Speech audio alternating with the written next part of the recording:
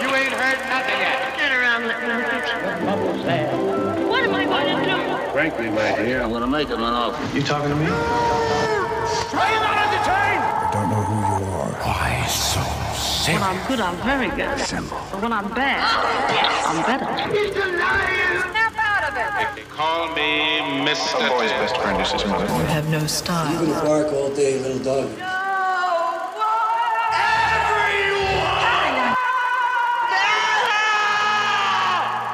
Fasten your seatbelts. It's going to be a bumpy night.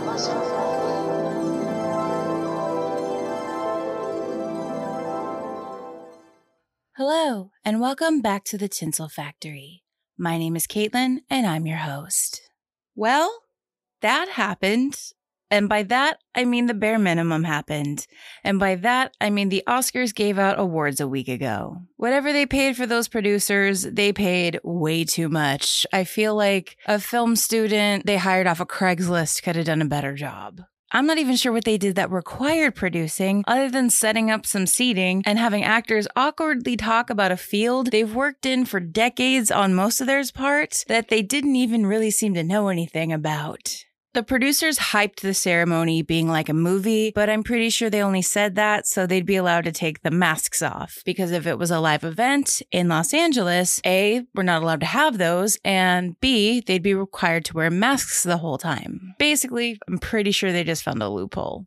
The producers likely knew that this was going to be a shit year for the ratings no matter what they did, but they could have at least done something that resembled trying. I liked the stories about the nominees and their forays into the film industry, but telling people things at an award show for a medium that's technically supposed to be showing you, not telling you, made the trope fall pretty flat. And of course, definitely the most talked about thing from last week's ceremony was the whole Chadwick Boseman of it all. No matter what time that award would have taken place during that award show, it was going to be a bummer. The cherry on top of that crappy ceremony was that they tried to capitalize off of a man's untimely demise and then had it backfire so spectacularly that it just kind of bummed me out. Normally I would think that something like that was funny, like, that person didn't win an award, but they literally built the entire show around Chadwick winning, and instead the poor sleepy guy in Wales had to apologize basically for, the best performance of his career. I kind of feel bad for him, but I'm also bummed Chadwick Boseman didn't win because I really wanted to see him win an Oscar, but we can't always get what we want. All in all, it was a big dud. All of the boring bits, none of the razzle-dazzle. Exactly the opposite of what they promised. Hopefully next year they'll get a group of people who know what they're doing, and I guess better luck next time, guys. I didn't see any movies in a movie theater this week as I am recording this from my hometown. Hopefully this more or less sounds like the other episodes because I'm doing this from my childhood bedroom. There's way less street sound, so that's nice, but I've attached a microphone to my childhood dresser and I'm hoping for the best. Anyway, you know the drill by now. New month, new theme. This month we're jumping way out of my comfort zone and spending a month on a very prevalent part of the film industry. This month, we're covering the history of animation and 3 of the biggest studios that we haven't discussed yet that have had some of the biggest impacts on the art of animation. We've already talked about Disney. We'll talk about Disney today, but we're not going to talk about Disney anymore after today. There are 5 weeks in May also, but I'm taking off the last one in the hopes of getting a little bit further ahead on the scripts than I currently am. And also, I really don't want to travel with this again. It's such a pain in the ass. So this week, we're covering a little bit of everything with a brief history of the animated film. Like the other brief history episodes, we won't be focusing a ton on specific people or films. This is to lay down a baseline for future episodes, like my first 3 were. There are many parts and people of the animation industry we aren't even going to get to today. You might not even hear their names today, but we definitely will down the line. There are going to be many. After all of the research I've done in this past month, there will be several different months down the line, probably at least one each year, where we focus on some animation pioneers. Animation is arguably the earliest form of the motion picture, but is in the present one of the least understood and least well regarded, typically thrown to the wayside as a form of children's entertainment. In reality, this is anything but the case. This week, we're doing a speed run on the origins of animation, from ancient Egyptian burial murals all the way up to computer animation. With that, let's take our places. It's showtime.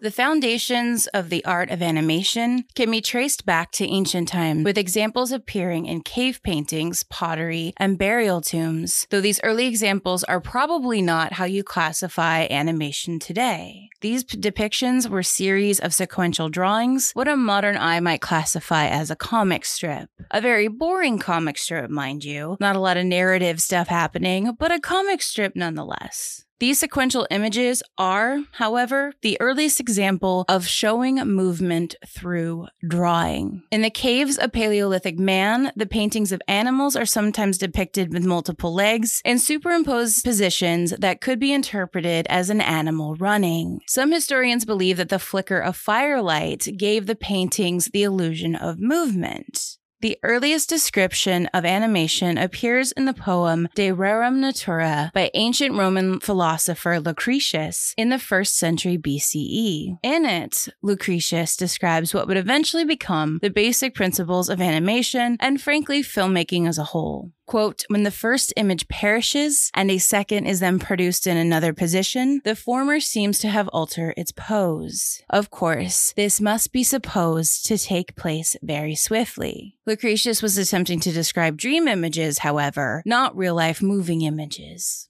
The closest version of entertainment to animation as we know it today starts with shadow plays or shadow puppetry. Shadow play likely developed in ancient China and or India, and they used flat cutout puppets between a source of light and a translucent screen, just like you did in elementary school. The cutout shapes of the puppets sometimes included translucent color or other types of detailing as the medium advanced. Various effects could be achieved by moving both the puppets and the light source. The more talented puppeteer could give it the illusion of movement. This storytelling medium is not only a predecessor to animation, but to cinema as a whole. In the mid-1600s, magic lanterns, another predecessor to all motion pictures, became popular. As a reminder, a magic lantern is essentially the earliest form of a film projector. In the early days, painted glass slides were placed in front of a light source and blown up using a concave mirror and glass. By the 1700s, others had figured out how to add motion to those painted slides as well. These innovations would lead to something called the phantasmagoria, a form of horror theater, and the earliest form of the horror movie and genre. These images could be projected on smoke as well as screens and were popular from 1790 through about the 1830s. Other techniques came out of these shows as well that would be crucial not only to animation, but filmmaking as well. For example, the lanterns for the shows were specially developed to produce convincing ghost experiences. The lanterns were typically handheld to move the projection across the screen, which was usually a transparent screen, which the lanternist operated hidden in the dark. Shadow puppets were also implemented in these shows. The technical foundations of what we'd consider to be modern animation and filmmaking likely started in 1824 when British scientist Peter Roget published a paper for the British Royal Society entitled The Persistence of Vision with Regard to Moving Objects. This theory is the foundation of all motion pictures as it explains how the human eye can interpret a series of individual images as one smooth, moving picture. In the mid-1800s, animation and movement became possible with toys like the thaumatrope, which was a disc with an image on either side that merged together when spun on strings, the pentakistoscope, and daedalum, later the zoetrope, which were spinning discs or cylinders in which a strip of sequential images could be be viewed was another popular toy. Using these, a series of separate images would blend together when spun and give the illusion of movement, so long as the viewer kept their eyes on a fixed point. These and several other viewing devices were popular toys over the next 50 years or so, until the birth of cinema as we know it occurred in the 1880s, and the possibility to create a moving image on screen occurred with flexible film stock and faster cameras in the later part of the 19th century. For more on that in detail, and to hear a nervous me making her first podcast episode underneath a very hot blanket in 95-degree weather, you can learn all about the birth of cinema in my inaugural episode, A Brief History of Film Part 1.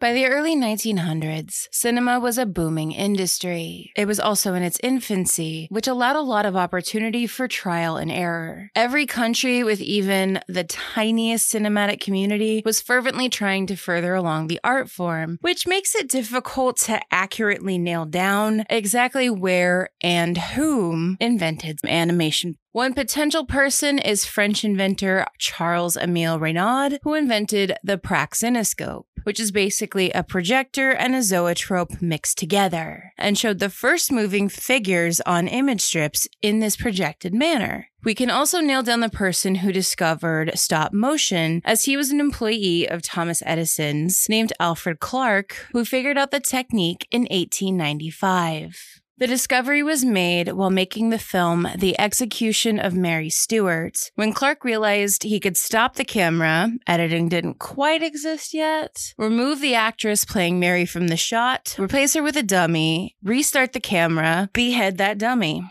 When played back, it looked like one continuous shot. Later, George Méliès would discover the same trick, and the magician-turned-filmmaker would use it frequently in his films.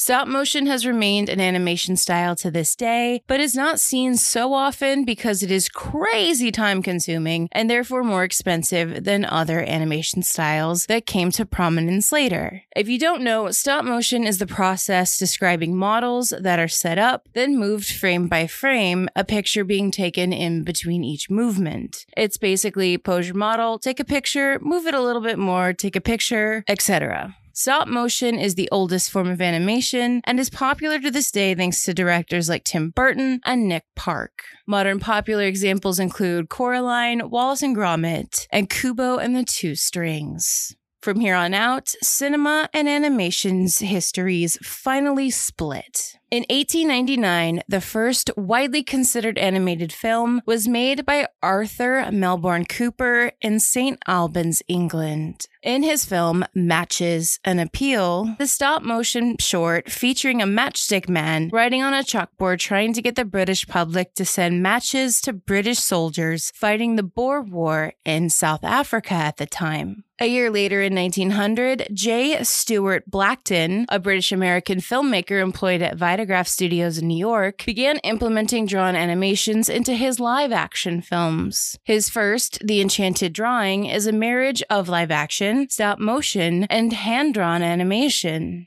6 years later, Blackton made what is believed by historians to be the first animated film to be drawn on standard film stock. The film was called Humorous Phases of Funny Faces and features a sequence made with blackboard drawings of two faces changing expressions and some billowing cigar smoke, as well as two sequences that feature cut-out animation with a similar look for more fluid motion. In 1908, Parisian filmmaker Emile Cortet released Phantasmagorie, the first animated film using what came to be known as traditional animation. The film featured over 700 drawings and had a runtime of about 2 minutes. Emile moved to New Jersey in 1912 and taught his animation style to U.S. filmmakers. The animation style that came out of this is known as cell animation, now more commonly known as 2D or paper animation. animation. This process of animation would stay in vogue for nearly 100 years until CGI animation slowly but surely took over. Cell animation typically starts out with an animator creating drawings on a light box, which is a translucent surface illuminated from behind, used for situations where a shape laid upon the surface needs to be seen with high contrast. So basically, so the animator can look through the top drawing to see the progression of images and therefore movement through multiple sheets of paper. The process gets its name from the process of the drawings being transferred to cell plastic sheets, which were then painted by hand and then filmed frame by frame on top of a background painting. This was done so every part of the frame would not need to be painted every single time. Today, of course,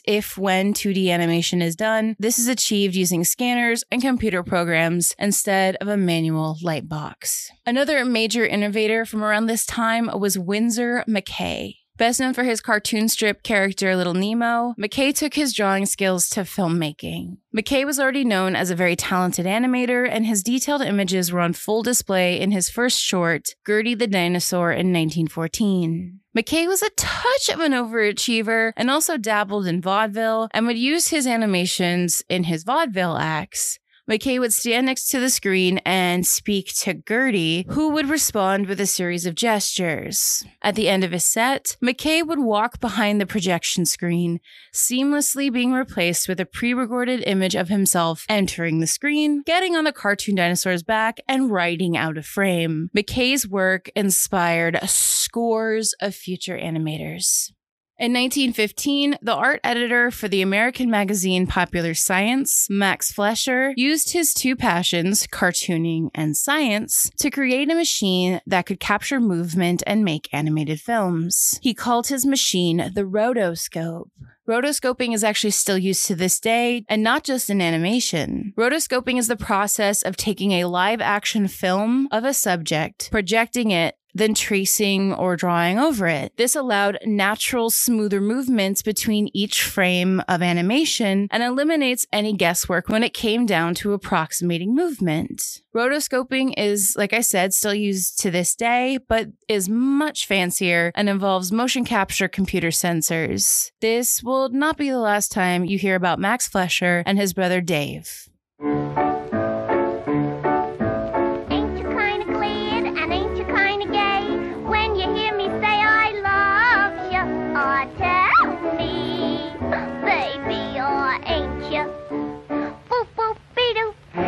You kind of miss that little bit of bliss when a hug or kiss I give you. Aw, tell me, baby, don't you? Up until this point, much of animation had been mostly done by artists either working solo or in a department of a motion picture company. That was about to change. Barre Studio was the first, or one of the first, depending on the source, production company that was founded with the intention to create solely animated films by Raoul Barre in 1913. In addition, Barre also made several technical contributions to the field. His success was short-lived, as in 1916, William Randolph Hearst lured most of Barre's people away from the company to work for him. Barre had a little bit of success with his Mutt and Jeff series after this, but a slew of financial scandals at the studio he later worked for pretty much ended his animation career. The other studio gunning for the mantle of first animation production studio is John Bray Studios, which was founded by John Bray in 1914. One of Bray's employees, Earl Hurd, patented their cell animation process, and Bray established the use of the assembly line method of animation, which led to the first animated series. Aforementioned Max Fleischer was an employee of John Bray Studios while he had made several of his animation breakthroughs. Max and his brother Dave would eventually found Out of the Inkwell Films, named after his most popular series he'd made at John Bray. Later, it would be renamed Fleischer Studios. The brothers worked independently for several years and created characters you more casual cinephiles have probably heard of. For example, Betty Boop, Popeye, and the first animated Superman cartoons, all Fleischer. Fleischer Studios was at the height of their career in the mid-1920s, going toe-to-toe with Disney, which had also rose to prominence in the 1920s. The Fleischer brothers prided themselves on making coarser, more risque cartoons with darker humors and themes than Disney was putting out. Their animators also had significantly more freedom than what the animators did over at Disney. In late 1927, sound came to cinema, allowing new capabilities to not just live-action films, but to animated ones as well. Max and Dave were at the forefront of this, making 19 sound cartoons in the early days, as their distributor Paramount Pictures was one of the studios at the forefront of the technological development of sound. Paramount Pictures, after the Wall Street crash, was not a great place to be, and as a result, the Fleischers struggled to receive stable funding from them. Paramount also refused to invest in color film stock capabilities, and this allowed Disney, whom took on the Technicolor film cost and risk, to pull ahead. The brothers would be playing catch-up to Disney for the rest of their careers, and a feud between Max and Dave led to their removal from the company in 1941. Their company was renamed Famous Studios by Paramount, which only lasted a few years beyond the removal of the Fleischers. The most popular cartoon series during the silent era was Australian-American film producer Pat Sullivan's Felix the Cat, which was likely created by his employee Otto Mesmer. Felix the Cat became hugely successful throughout the 1920s. The studio came into trouble during the advent of sound cartoons in the early 1930s, when the popularity of Walt Disney's Mickey Mouse was rising above Sullivan's Felix. Sullivan tried to adapt Felix by creating Felix sound cartoons, but they failed to please audiences, and Sullivan closed the studio in 1930. He died 3 years later due to health problems related to alcoholism.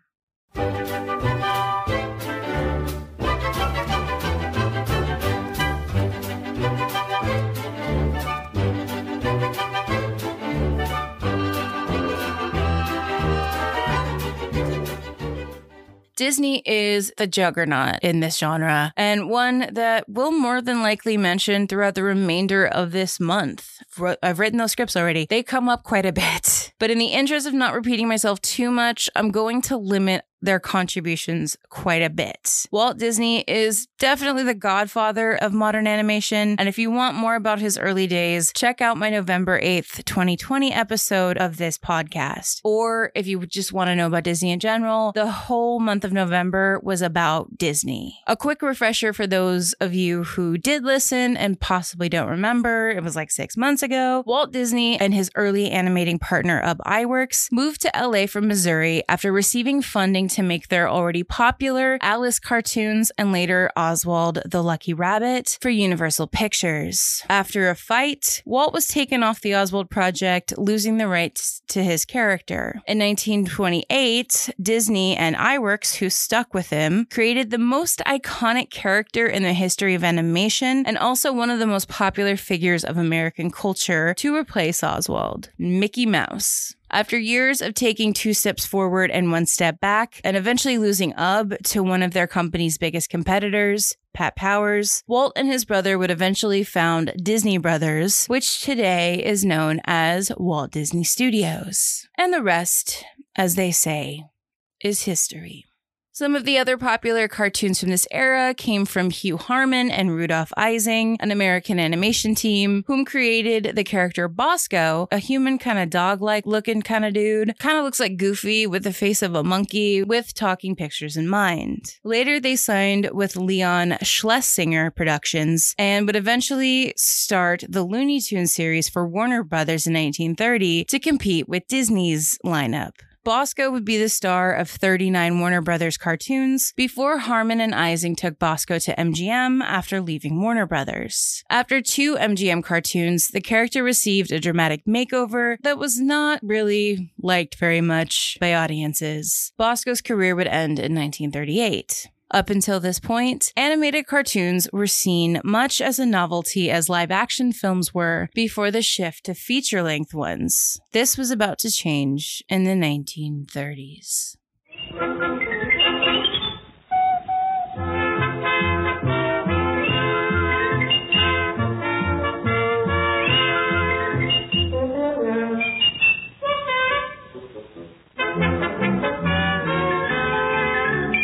Animation was responsible for color cinema taking off as a medium, as color seemed especially useful for the animated medium. Silly Symphonies, the cartoon series that put Walt Disney on the map, was 90% as successful as it was because of its usage of sound on film and color technologies. Disney originally had an exclusive deal for the use of Technicolor's full color technique in animated films. He did wait a while, though, before he produced the Mickey Mouse series in color, so the Silly Symphonies would have a special place in audiences' hearts. After the exclusivity deal lapsed in September 1935, full-color animation soon became the industry standard, much faster than it was for live-action film. Newly solo from his longtime collaborator Walt Disney, UB Iwerks came to the forefront of technological animation advancements at this time, including the invention of the multiplane camera in 1933. Precedents for this technology had existed before this, including a similar camera made by Lotte Rainier and Bertold Bartosch for their animated short film L'Île Lydie. I did my best to pronounce that. I'm not good at French. The Fleischers also had their own version of this, known as the stereopticon process, that was relatively similar but involved three-dimensional sets that were used for the backgrounds and were built on a large turntable. Cells were placed within the movable set, and the characters would appear to move against this 3D environment. A multiplane camera creates the impression of depth using stacked animation cells. How to explain how this looks to someone who's never seen one? The camera is parallel to the ground and several feet up into the air. I've seen the one at Walt Disney Studios in person, and I'm guessing it's like maybe the camera's maybe like 8 feet off the ground. I'm shortish, so everything feels tall to me. Then artwork layers are stacked to allow other layers to build a scene. Things that are in the foreground are closer to the camera, and of course the background is all the way on the bottom. The movements of a character are calculated and drawn onto the transparent sheets and are photographed frame by frame, with the result being an illusion of depth and movement by having several layers of artwork moving at different speeds. The multiplane effect is sometimes referred to as the parallax process. The one Disney would eventually use was developed by William Garrity. They tested it out on one short before using it extensively on Snow White and the Seven Dwarfs, which released in 1937. While often cited as the first feature-length animated film, which isn't technically true, it's the first feature-length hand-drawn feature film. Snow White and the Seven Dwarfs changed the way people saw animation as an art form. It could be as long as a real movie, quote unquote. This wasn't an overnight success, however, as sound had been 10 years earlier, and the following animated feature films released by Disney and the feature films put up at the Fleischer Brothers and lots of other studios were not nearly as successful as Snow White had been. World War II and the inability to have films play in Europe was a major part of this. Disney would not have another hit until Cinderella, 13 years after the release of Snow White and the Seven Dwarfs. What's new? What's new? Good question. Mr. Magoo. That's me. You got the right fellow. What new and wild adventure have you bumped into? Wouldn't you like to know? You are a man of stature. In your hat, you're 5'3". You'd be a man of vision. If only you could see. Outside of the US, American cel animated films dominated the worldwide consumption of theatrical animated releases since the 1920s, especially the Disney cartoons. Studios from other countries could hardly compete with the American productions. Relatively, many animation producers outside of the US chose to work with other techniques than the traditional or cel animation, such as puppet animation or cutout animation. However, several countries, most notably Russia, China, and Japan, developed their own relatively large traditional animation industries. Russia's largest animation studio, founded in 1936, employed up to 700 skilled workers, and during the Soviet period, produced 20 films per year on average. in the US, the 1940s was actually the golden age of American animation, despite the fact that they weren't really doing that great financially. From an audience viewpoint, however, it was a great time to go watch an animated movie, but cracks were beginning to show behind the scenes. While Walt Disney expected blind loyalty from his employees, the less than agreeable conditions he created at his studio led to several worker strikes, including the animators. After one such strike in 1941, a large team of Walt's animators split off and made their own production company, UPA, or United Productions of America. The company originally worked for the government, but inspired by the Russian styles of animation, they created their own iconic character, Mr. Magoo. The distinctive style was influential and even affected the big studios, including Warner Brothers and Disney's animation styles. Apart from freedom in artistic expression, UPA proved that cheaper animation styles could be appreciated as much as, or even more than, the expensive, lavish styles. Animation had an easier time adapting to the threat that television posed in the early days than their live-action counterparts. By the end of the 1950s, in fact, there were several studios that specialized just in animated television programs. This furthered the practice of making animation for fast and cheap, but now it would be for television consumption. Critics weren't thrilled, noticing the degradation in quality from their cinematic counterparts. The heads of the studios didn't care what the critics thought, so long as they had viewers, because viewers equaled money. These cartoons would eventually become known as Saturday morning cartoons, which was an American pastime for decades, but declined in the 1990s. I don't know this for certain, but based on the fact that massive production companies like Disney, which had made animated films primarily for children, coupled with the television programming that came out of this era, led to animation being seen as an inferior art form to, say, the live-action film. It kind of seems like a perfect storm to sort of get them, at the kids' table, no pun intended. Animated feature films, at least in the States, struggled through this time to make back their astronomical costs for the next several decades. Most of them wouldn't post a financial gain until their re-releases. For some studios, like UPA, this meant death. The studio put out its last new feature film in 1959.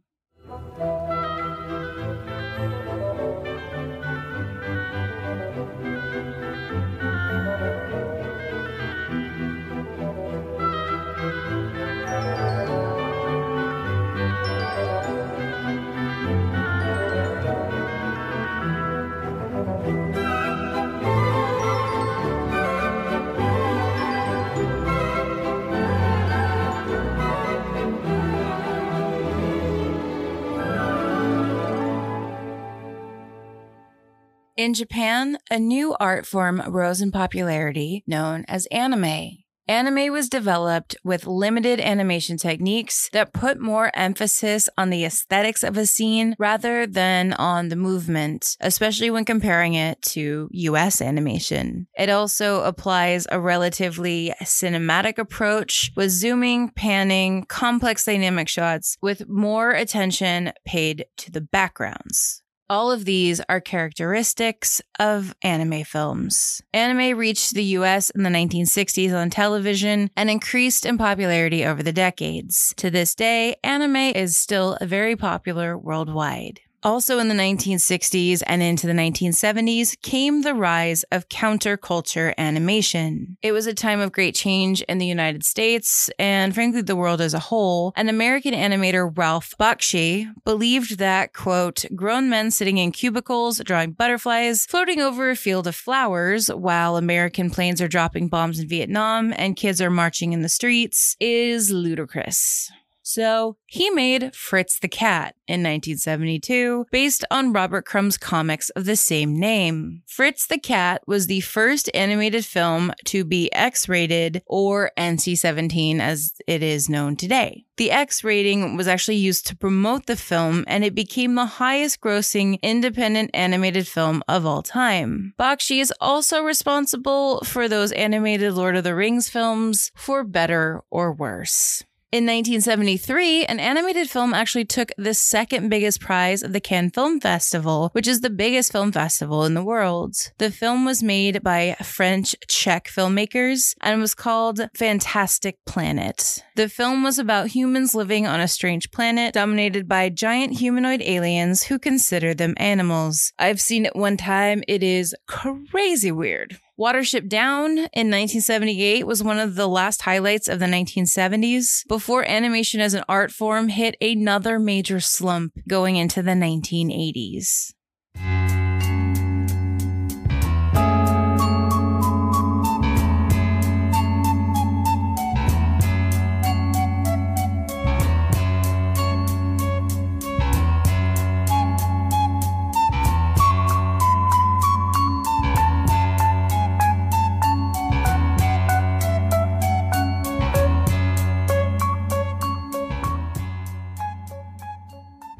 The 80s was a low point for not only US television animation, but the movies as well. The failure of the Disney film The Black Cauldron in 1985 damn near bankrupted that studio. Japanese animation, however, was thriving. Anime was very popular with the home video market and direct-to-video movies. The biggest name to come out of this time was Hayao Miyazaki, with films like My Neighbor Totoro and Kiki's Delivery Service. His production company, Studio Ghibli, became popular not only in Japan, but internationally. We're doing a full deep dive into Miyazaki and his partners and Studio Ghibli next week.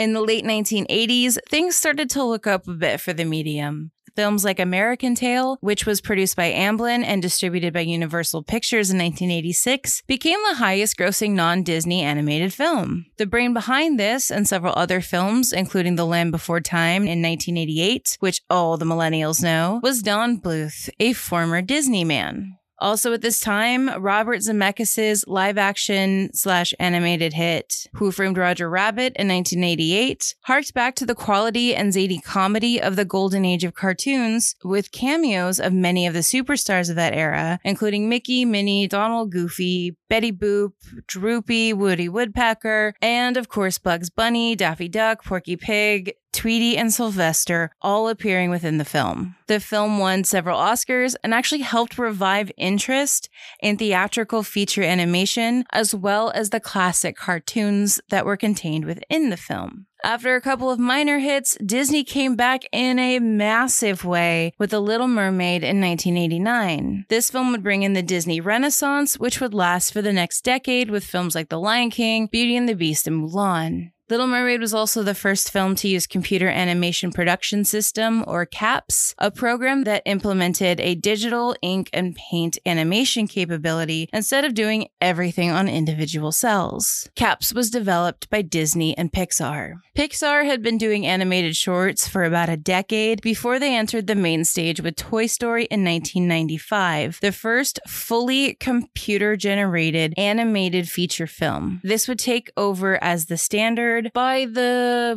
mid to late 2000s. Computer animation had been experimented with as far back as the 1940s, and there had certainly been examples of computer-generated animation before the mid-90s. The breakthroughs made technologically at this time with computer animation weren't used solely for animation, but also in films like Terminator 2 and Jurassic Park. Pixar would rise to prominence with films like Toy Story and A Bug's Life, with recent hits including Onward and Soul. We'll cover the history of Pixar and their contributions to animation and film in a couple of weeks.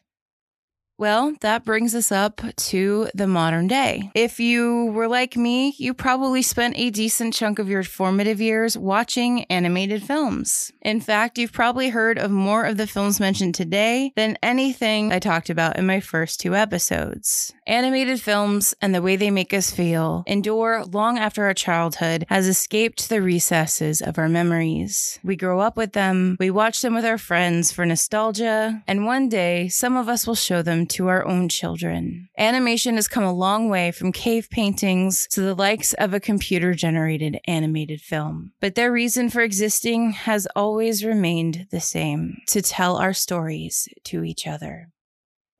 Buzz Lightyear to Star Command. Come in, Star Command. Star Command, come in. Do you read me? Why don't they answer? my ship! Blast. This'll take weeks to repair. Buzz Lightyear mission log, stardate 4072. My ship is run off course en route to Sector 12. I've crash landed on a strange planet. The impact must have awoken me from hypersleep. Terrain seems a bit unstable. No readout yet if the air is breathable. And there seems to be no sign of intelligent life anywhere. Hello? Oh, yeah! Ah! Whoa! Hey, whoa. Did I fry? And that's going to do it for this week. If there's anything you'd like me to cover in the future, please reach out on social media where I also post photos for each episode. At Tinsel Factory Pod on Instagram, at Tinsel_Factory on Twitter, on Facebook at The Tinsel Factory. And if you have any questions, you can always email me at tinselfactorypod@gmail.com. I'm relying on word of mouth to get this podcast out there. So if you could please rate, review, and subscribe so that other people can find this podcast, that would be a huge help. Share it with all your friends. In order to keep making this podcast, I've also set up a support page, the link of which you can find in the show notes. I've also got merch. Check it out at the link in the show notes. Next week, the history of Studio Ghibli and its founders. Thanks again for listening, and until next time, that's a wrap.